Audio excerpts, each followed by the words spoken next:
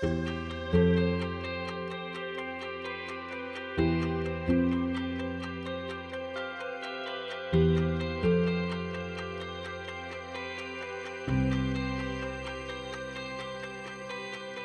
is up, you guys, and welcome back to another episode of Sad Girl Hours. Today, we are actually going to be covering our very first true crime episode. With that being said, disclaimer, this case does involve sexual assault, racial discrimination, things like that. So, trigger warning, don't listen to this one around kiddos. You guys technically shouldn't listen to any of my episodes around kiddos because I do swear like a sailor. But definitely this one, pop in some headphones or wait until kiddos aren't around. And I also do want to mention, this is my first time really, I've always very much been into true crime and just learning about different types of cases. I don't really know why I'm that way. I kind of blame it on what's gone on with the history with my dad and things like that, unfortunately. But also, I just think that certain cases really highlight some very serious issues that need to be talked about. And so this is going to be the first of a few that we'll do. This isn't going to be something that I do every single episode by any means. It does take a lot of time to do the research and kind of make sure I've got my facts straight, especially the next true crime episode that we'll be doing that I'm still doing research for. It's taken me down a rabbit hole. If anybody is familiar with the Johnny Gosch case, because it is connected to so many different things, and you guys are going to lose your minds. So I want to make sure that I'm covering all my bases with that one. So that's why we are going to be talking today about a different case. And today we are going to be talking about Stacy Stites. And if you guys have not heard of this case, buckle in. This is a story with many twists and turns. As I mentioned, the overall topics include sexual assault, racial discrimination, and how the power of being a police officer can help you get away with murder. This is a case that everyone should know about because there is a man that is still sitting on death row for a murder that he did not commit. Now, again, this is going to be a long one, so get comfy and settle in with me. This is the story of Stacy Stites, Rodney Reed, and the disgusting Jimmy Finnell. Stacy Stites was a bubbly and ambitious girl who lived in Giddings, Texas. She was loved by everyone around her. She was described as a sunflower or sunshine, and in all of the pictures and videos that I've seen of her, she was always laughing and smiling. And if you watch the documentary on ABC 2020, you can really see how much light that she had in her, which I find extremely impressive because Stacy really went through a lot at a very young age. Her dad actually died when she was a teenager, and obviously I can relate to this, and it really, really affected her. And she also ended up getting pregnant at the age of 15 and decided to give that baby up for adoption, which I couldn't imagine how hard that would be. So a lot of strength for a 15-year-old. Fast forward to when Stacy is 19, she met a man named Jimmy Finnell at a local event called Jamboree. They started dating and eventually they moved in together. However, both of them were raised as quote-unquote good Christians. So since they were living together, there was kind of that pressure to get married, so they were not sinning, and so they decided to get married and got engaged. Now, Stacy at first was really excited about the wedding, but multiple people in her life did say it kind of seemed like she was more excited for the wedding itself and the planning and the dress and like all of those kinds of things than she was like to actually be getting married. However, that excitement at first, she decided to get a part-time job at the local grocery store. And according to her family, every 2 weeks when she got paid, she was making payments towards her wedding. As the days went by and time went on, Stacy's sister said that her excitement started to dwindle. Her best friend said that she seemed more excited for the wedding itself than marrying Jimmy. She'd started seeing changes in him and signs of him being controlling, which was causing friction in their relationship because Stacy was very much not the kind of woman to be controlled. And I'm not saying any woman is, but she was very much one to speak her mind and stick up for herself. Whereas, you know, I've been the kind of girl where I just took it, even though I used to be the person that would not. It just kind of depends on the person.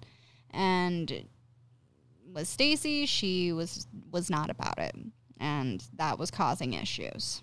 Now, on the morning of April 23rd, 1996, at 3 in the morning, Stacy is on her way to work in her fiance's truck as she does every morning, except this time she doesn't make it. Around 3:30 a.m., Stacy's mom is woken up by a call from Stacy's boss, and they're both immediately worried because she did not show up to work. Stacy was known to be reliable, and it was completely unlike her to miss work, especially without calling.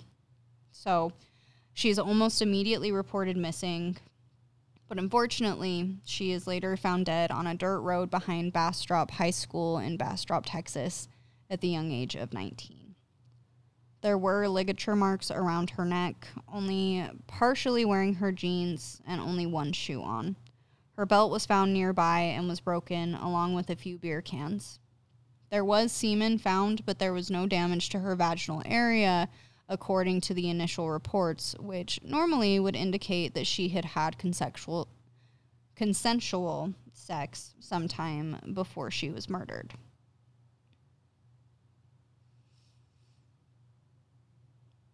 Everyone in Stacy's life was completely shocked by this news. Like I mentioned, she was this bubbly, bright, young woman with this infectious energy, and nobody could think of any reason anyone would want to hurt her, let alone kill her. So, as police usually do, they start looking at her fiancé, Jimmy Finnell, who, a little detail I left out until this moment, he was also a police officer for the local department. Nobody in Stacy's family suspected Jimmy of anything except for one of her sisters, who went so far as to hire a private investigator and kept documentation of the questionable things Jimmy had said since her death. But aside from that, as much as the police were looking at him, nobody really believed that he was involved. A witness actually came out who happened to live on the street that Stacy's fiance's truck was discovered at. She actually saw multiple police officers, including Jimmy Finnell, and other officers that this woman actually knew personally, in the same location that the truck was dumped earlier that morning, hours before Stacy was even reported missing. Now, keep in mind, this is a small Texas southern town. It very much, to understand the culture of where this all takes place, is very much an everybody knows everybody kind of deal. And one of the men that the woman saw was a ranger by the name of Rocky Wardlow. And under his direction, police were actually told not to search the couple's apartment because there was not enough probable cause to do that, which I find absolutely absurd, considering you have a dead woman. You're saying that her fiancé, Jimmy Finnell, is the prime suspect, but you are not going to allow their apartment to be searched. Okay. So as far as this truck goes, less than a week after Stacy's body was found, they give the truck back to Jimmy, and he sells it almost immediately. making it unavailable for police to search for any additional type of evidence. There was not even a statement that it had been turned over to DPS. Strike 2 for this police department. Are you guys seeing a pattern yet? Now, I don't want to dive too far into this part of things, but it is worth mentioning that the lead detective that was initially assigned to Stacy's case, Ed Semela, was fired from the police department 4 months after he took on her case after 12 years of service. And 2 days later, he is found dead by gunshot wound. Now, his brother actually has gone public with saying that he firmly believes that Ed stumbled onto something that he was not supposed to and was murdered. Although Ed's death was ruled a suicide by firearm, there was no gunpowder residue found on either of his hands. So, do with that bit of information what you will. In March of 1997, almost a year after Stacy was murdered, the investigation takes a huge shift in direction because DNA evidence found from the semen on her body was linked directly to a man by the name of Rodney Reed. Now, some backstory. Although Stacy and Jimmy Finnell were engaged and planning to get married not too long before her death, there was a lot of talk around town that she had been having an affair with a black man, aka Rodney Reed. Not only is there evidence that people in town knew about the affair, there are accounts that support that Jimmy also knew about the affair. And during this time, keep in mind, even though we're talking 1996, 1997, and everybody wants to make it sound like we are so progressive now and we were progressive back then, it was absolutely looked down upon to be in an interracial relationship during this time, especially in Texas. And I would go so far as to say that that's putting it very lightly. Recent interviews that have come out with Stacy's family show that they fully believe that Jimmy had nothing to do with her death, and they even kind of acted like there was absolutely no way that Stacy would be sleeping with Rodney. However, her friends and some coworkers tell a different story. They say that although she was excited to have a wedding, she was not excited to be married with Jimmy, and she rarely talked about Jimmy at all, and was very much more interested in this affair she was having with Rodney. So let's shift back to Finnell for a second. He was said to be extremely controlling of Stacy. She wasn't allowed to talk to her friends, wasn't allowed to go out. There was even an account when she wanted to go to a local concert with one of her friends, and he was so hell-bent on her not going that he slashed her tires. He slashed her tires to keep her from going. And even during this time, he was known around town to be extremely violent, especially towards women. And Stacy had even confided in one of her best friends that Jimmy had told her that he would, and I quote, kill her if she didn't end things with Rodney. When police pull Rodney in for questioning, he immediately denies knowing Stacy. And a lot of this comes from one of Rodney's cousins, because she actually said in an interview that she takes full blame for that and feels guilty to this very day because she told him to deny it.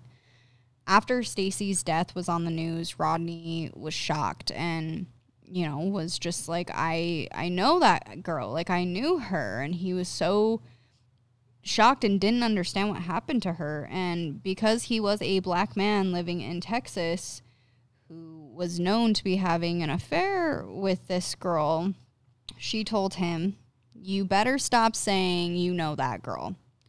But it didn't matter why he said what he said. He was caught in a lie, and this was the very beginning of a very long battle for him. At this point, he was now the prime suspect in Stacy's murder, and they believed that he raped her. Keep in mind There were plenty of witnesses that could have testified that Stacy and Rodney's relationship was a consensual one. They could have helped show that there was an actual relationship and not just some random black man that decided to rape and murder a young white woman like the police were trying to paint it out to be.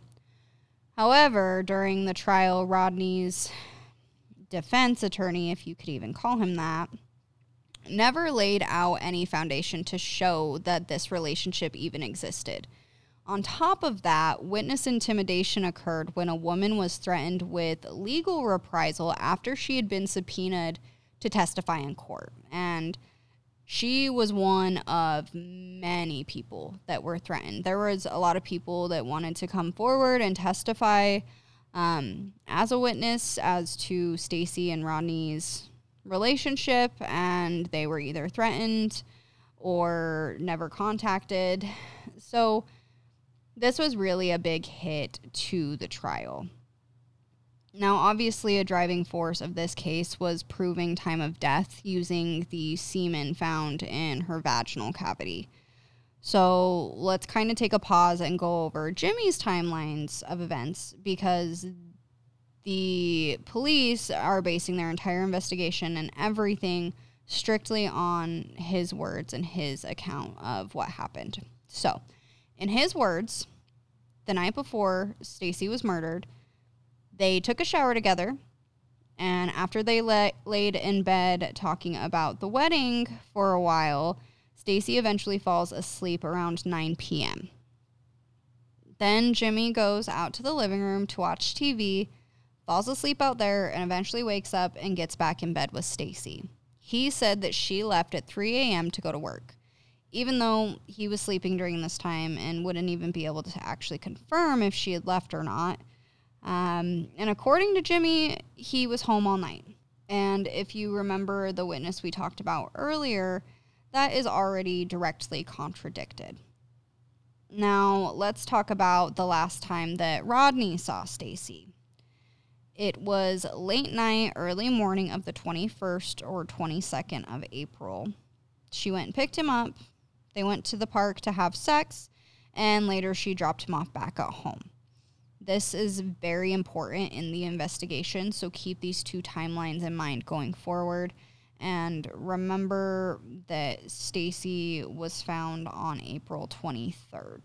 Now, during the trial, medical examiner Dr. Robert Bayardo testified that Stites had been raped vaginally and anally, and that the sperm had showed that the assault happened not long before the murder, which, according to him, would put the time of death at 3 a.m. The defense did not question this, nor did they bring in their own medical examiner to prove whether this was true or not. If you know anything about true crime, you know that prosecutors like to use shock factor with juries, and this case is really no different, because during the trial, and this makes me sick, they actually presented an 18 by 20 photo of Stacy's anus that was taken during the autopsy, and unfortunately, this played a huge role for this all-white jury. It took them less than 4 hours to sentence Rodney to death row. Years later, Dr. Bayardo changed his account. He said, quote, "If the prosecuting attorneys had advised me that they intended to use my time of death estimate as a scientifically reliable opinion of when Stites died, I would have advised them not to do so." He stated that he did not find evidence that Stacy had been vaginally or anally raped, and he had actually found very few sperm, which indicated it could have been left over from days prior. In simple terms, this was old DNA sperm, and that was the only physical evidence that they had. He even said that the damage to Stacy's anus seemed more consistent with a rod, or something similar to a police baton. I know. All of my crime junkies out there are like, well, Serena, if that's the case, then what about the semen found in her anus? Well, it comes out later that during the autopsy, the medical examiner did not change his gloves a single time, making it extremely easy to contaminate other areas of the body with said DNA. And on top of the fact, when semen is present in the body, in the vagina, it can drain into the anus, especially after death, as the anus starts to dilate the longer that time goes on. Based on the new evidence, as far as body decomposition and the sperm evidence goes, and additional medical examiners that have come in to review the case, it is impossible for Stacy to have been raped and murdered during the time the state originally stated, and it actually showed that she had been murdered first and then moved to the location that her body was found. And based on these new findings, Stacy would have been killed before midnight when she was alone at home with Jimmy Finnell. So you guys remember those timelines we talked about, right? It sounds to me like Finnell is lying, and the sperm that was found on Stacy comes directly from the last time she saw Rodney, which he was completely open and forthcoming about, but was not talked about during his trial. On top of the fact, do you guys remember how I said that there were beer cans that were found near Stacy's body? It turns out that on May 13th of 1996, those exact beer cans had been tested for DNA. And guess what they found? They found a mixture of DNA from Stacy Stites and 2 other police officers. One officer was Jimmy Finnell's partner, Mr. Hall, who lived next door to the couple. And the second officer was Ed Semela, the same one that died months after taking on Stacy's case. And coincidentally, this report never got to the defense lawyers for Rodney's trial. So, a lot of probably police corruption going on. I mean, here's the thing. I'll take a little pause from the story to say this. I am somebody who very much believes that you are going to find bad people everywhere and within every profession. I think that there are some very amazing police officers, especially considering I have family members within law enforcement that are really amazing people, and they were trained correctly and honestly trained like so differently than what officers are getting today. But I do absolutely believe that police officers are able to get away with more things because of the fact that they are police officers. It just, you see it happen time and time again, and this case is a really good example for that, especially considering the type of person that Jimmy Finnell actually is. So let's talk more about him. In October of 2007, Jimmy was called to a domestic disturbance in Georgetown, Texas. Now, the story that unfolds from here on out is directly from the woman who was a part of this call. Her name is Connie Lear. At this time, Connie was 20 years old. She was having a get-together with her boyfriend and a couple of their friends. They were drinking, and Connie and her boyfriend actually started arguing. And this argument carried out to the parking lot of their apartment complex, so one of their neighbors ended up calling in the disturbance. 3 different cops showed up on the scene, Finnell being one of them. Now, Connie and her boyfriend were immediately separated. Finnell talked with her first, and then the officers swapped. So Finnell started talking to Connie's boyfriend, kind of questioning, how they were intoxicated since they were underage kind of thing. And the boyfriend said that they had gotten drunk at Connie's job because their friends that were in the apartment were of age and they didn't want to get them in trouble. So then Jimmy is like, okay, well, where does she work? And this is when the boyfriend told him that she was actually an exotic dancer. And from there, the boyfriend was arrested for public intoxication. Now, Connie ends up being left alone with Jimmy Finnell. He actually lied to her and said that her boyfriend hadn't been arrested and that they had just taken him to a hotel to separate them for the night.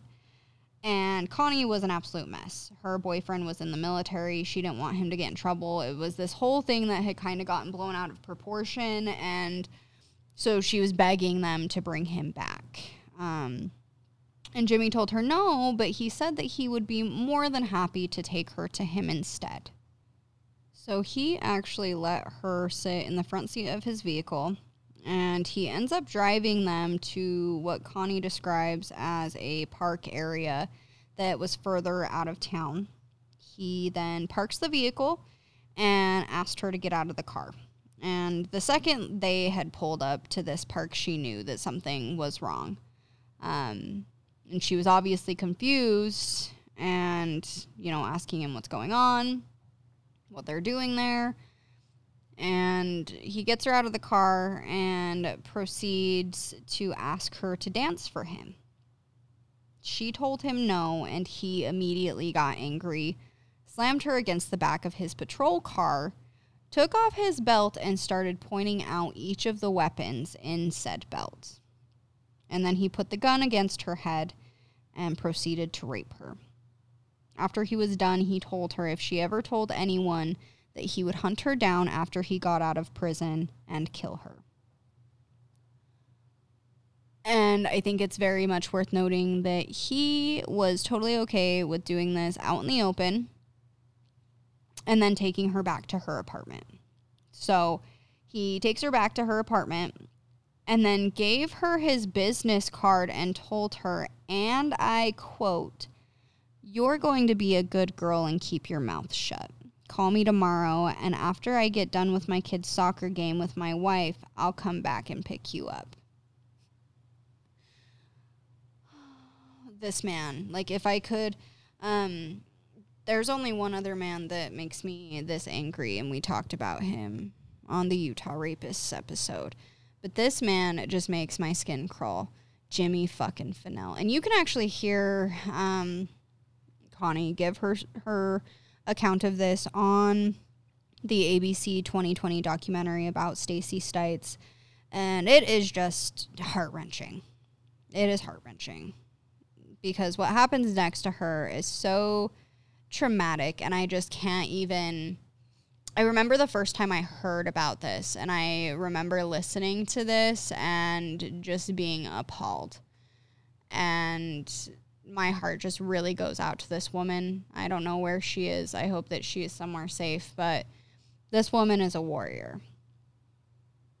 So the second that Connie gets safely into her apartment, she and her friends called 911 and immediately asked for an ambulance and a rape kit. As she's on the phone with dispatch, she goes outside to wait for the ambulance, and when she does, she sees Jimmy Finnell and a fellow officer that was on the original call from earlier that night pull into the parking lot.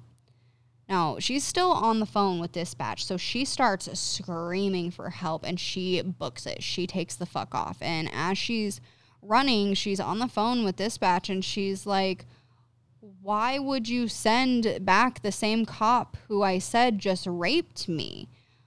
And the dispatch was very confused. You can actually hear this on the Sword and Scale episode of this. I would have to link it in the description.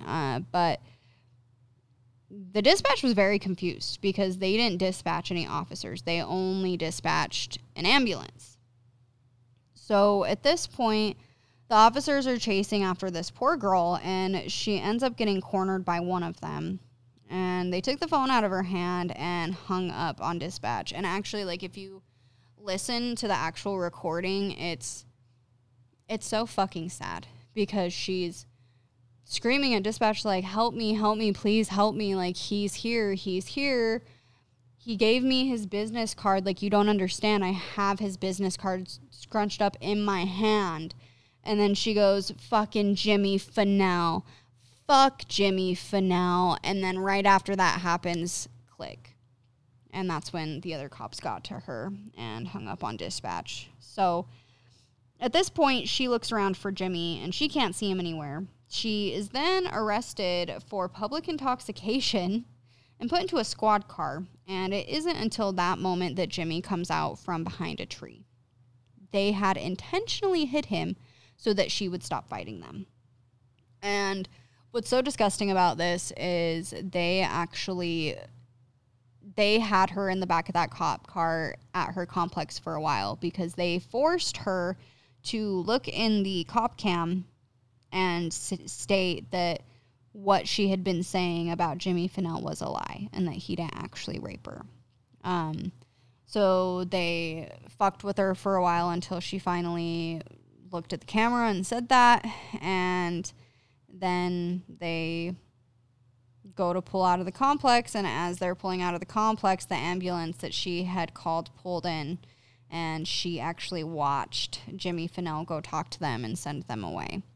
So she was booked for public intoxication, but luckily she got bailed out of jail and was able to immediately get that rape kit done, and charges against her were dropped, which thank God, because I would be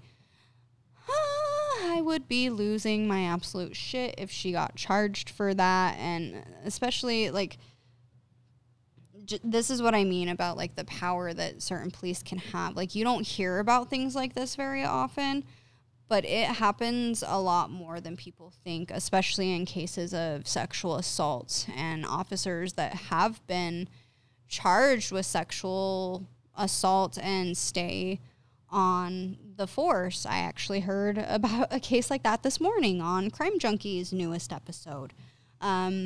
So it's a lot more common than people think, and it just truly breaks my heart because these are the same people that are supposed to serve and protect, and that is not what this man did. And according to Connie, she says that it did not seem like this was his first time doing this. They were in a secluded park, yes, but they were still in plain sight for anyone that could have driven or walked by. She said there was no trees, there was no cover, nothing. And she really thinks it was specifically when she told him no that he got completely triggered and extremely aggressive.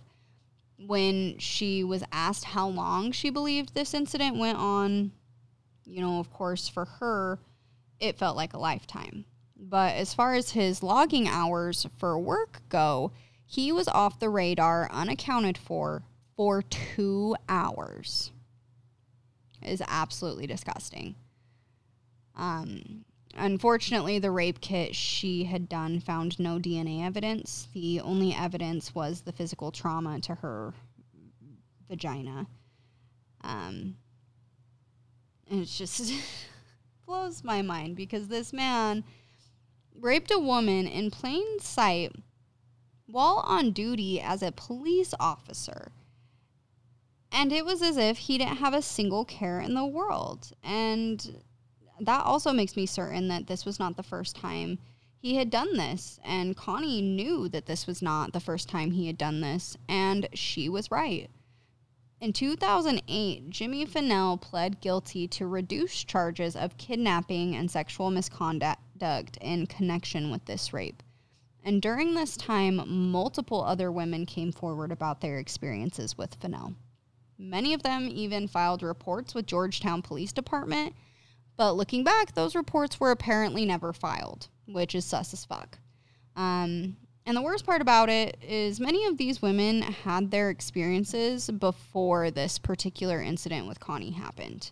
And if their reports would have been taken seriously, then maybe this woman would have never gone through this horrific incident.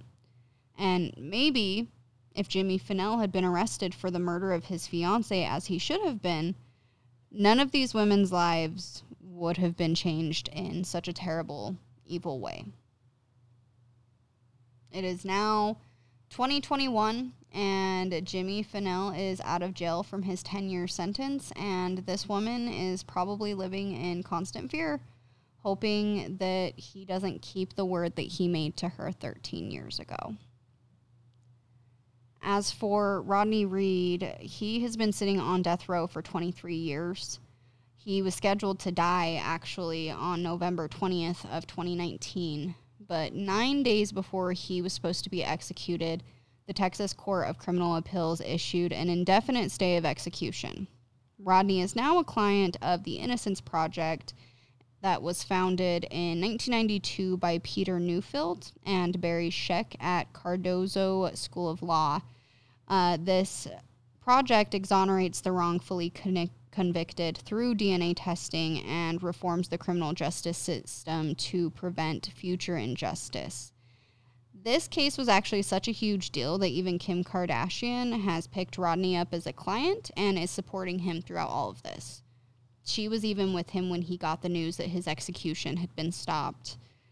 The court ordered a new hearing in response to the new evidence of his innocence, and right now Rodney and his family and everyone supporting him are just hoping for a new trial.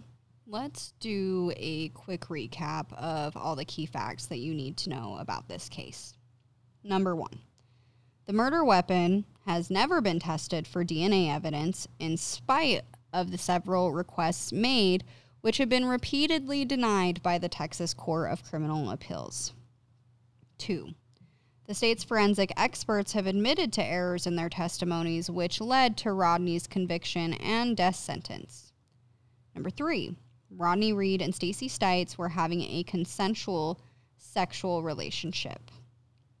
4, renowned forensic pathologists have concluded that Rodney's guilt is medically and scientifically impossible. Number 5, 4 months after the murder, Jimmy Finnell, Stacey's fiancé, was the prime suspect in the case. Number 6, Jimmy's best friend at the time of the crime, Bastrop Sheriff's Officer Curtis Davis, has now revealed that Jimmy gave an inconsistent account of where he was on the night of the murder. Number 7, 2 witnesses have recently come forward and submitted signed affidavits that add to the mounting evidence against Jimmy Finnell, including a testimony from an insurance agent who stated that Jimmy threatened to kill Stacey while applying for life insurance. The second witness is a deputy in the Lee County Sheriff's Office at the time of the murder, to whom Jimmy made an alarming and incriminating statement regarding Stacey's body at her funeral. Number 8, Jimmy served a 10-year prison term for a sex crime and kidnapping he committed while on duty. Number 9, this case has racially charged motives. And 10. Number 10, a confession by Jimmy Finnell has come to light. On October 29th of 2019, Arthur Snow, a former member of the Aryan Brotherhood and Jimmy's prison mate, disclosed that Jimmy had confessed to murdering Stacey, stating, "I had to kill my loving fiancé." And that beep word starts with an N. So I will let you guys fill in that blank. Completely disgusting.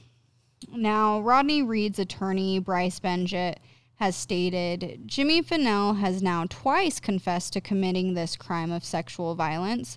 Mr. Finnell's conviction for this crime is consistent with his long history of violence and the ample evidence that made him a suspect in the murder of Stacey Stites over a decade ago.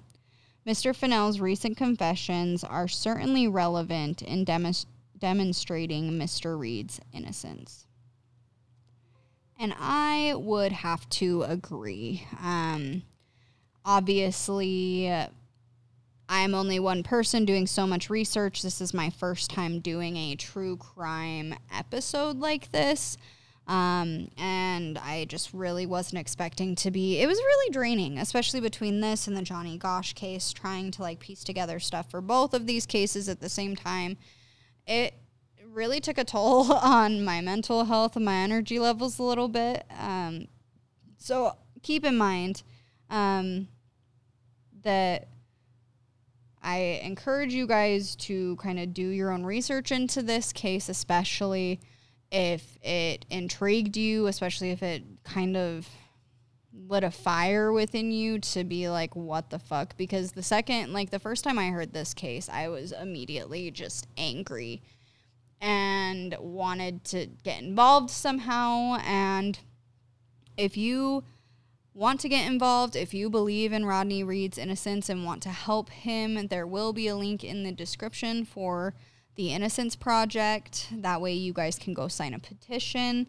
You can donate through there. You can even write letters to Rodney, words of encouragement. I think with all of the factors involved, it's just kind of one of those things where it's like, how can you not just kind of clearly see what went on? Especially considering where this took place, the time. I mean, I didn't go too crazy in depth, but if you watch the documentaries on this, very, very many people were saying that in this time you did not, as a black man or woman, date a white man or woman. You did not date interracially.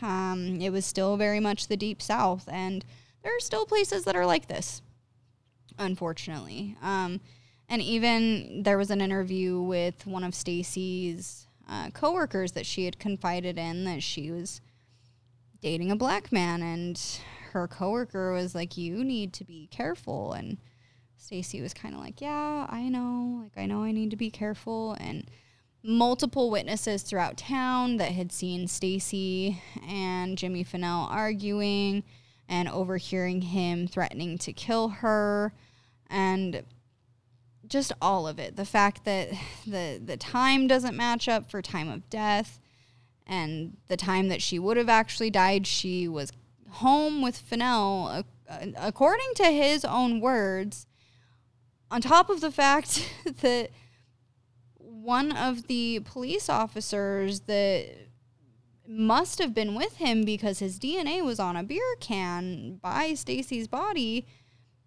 came up dead a few months after taking on her case. And it just really makes me wonder if he was going to tell the truth and was going to tell on Jimmy. It makes me kind of think that he murdered her, called his homies, his cop buddies for some help to get her moved and dump her body. And when Ed Cimello didn't want to cover his dirty secret anymore, they killed him. And on top of just the disgusting things Jimmy Finnell has done to women in general, the amount of reports that came out about him, it's really, really sad that he is out and about walking around right now. And that really bothers me. I mean, to some people, I think 10 years would be more than enough for what he did to Connie, but I don't think it's enough. I think somebody who can do something like that was a police officer, they should be held to a higher standard. I do think that he should have gotten more time for that, because you are completely taking advantage of the power that being a cop gives you, and that in turn, being that type of police officer, makes it even harder for the good ones to do their job correctly and to have support. Like, I couldn't imagine what it would be like during this time to be a cop that is genuinely a good cop and, like, genuinely, like, wants to help and protect and serve. Like, I'm sure that would be so hard to go through during all this time, and it's people like this that make it hard. It's people like Derek Chauvin that make it hard on the few really good ones, and it just is really sad. It really is. So, with that being said, that is the story of Stacy Stites, Rodney Reed, and Jimmy Finnell, and it is a crazy one. So again, if you guys want to learn more about it, I highly, highly suggest go do some more research, go find some documentaries, because I know that I didn't cover absolutely everything as in-depth as possible. Let me know, though, if you guys still feel like I did okay mapping out the story and everything. I just can't stress enough how much I was not, like, prepared for the type of, because I listen to true crime so much all the time. I was like, this will be so easy to just sit and talk about a story, but, like, no, like, to get everything in line and in order, and how, especially when there's multiple moving parts to a case, and, like, mapping it all out to where it's easy to understand is a lot harder than I suspected it to be. So, with that in mind, you guys, thank you so much. If there's any specific crime cases that you think I should be talking about, or something that I need to be looking into for the show, please, please, please email them to me at sadgirlhourspod@gmail.com. Make sure that you are following us on Sad Girl Hours Podcast on Instagram and Facebook. And again, as always, if you want to be on the show, please feel free to reach out to me. I love having guests. I really, really enjoy I've noticed now that I've been doing this a little bit longer, I really love having guests because it's this candid thing and you don't really know what could all come out of it, even if you have like a planned topic. But I also really like just kind of sitting down and kind of having my me time, but like I feel like I'm addressing people. So like having one-on-ones with you guys is really fun too. So I just appreciate you guys giving me this platform. I hope that you guys are having a beautiful day, night, whenever you are listening to this. I think this is definitely one of those episodes where we need to be doing some deep breathing after. I think you guys can agree. So in through the nose and out with the mouth, shall we?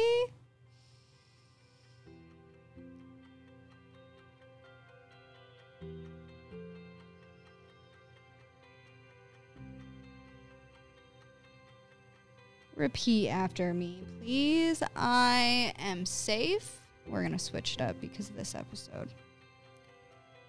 I am loved. And I am protected. One more time with enthusiasm. I am safe. I am loved. I am protected. Believe it. Say it, believe it, know it. It is the truth.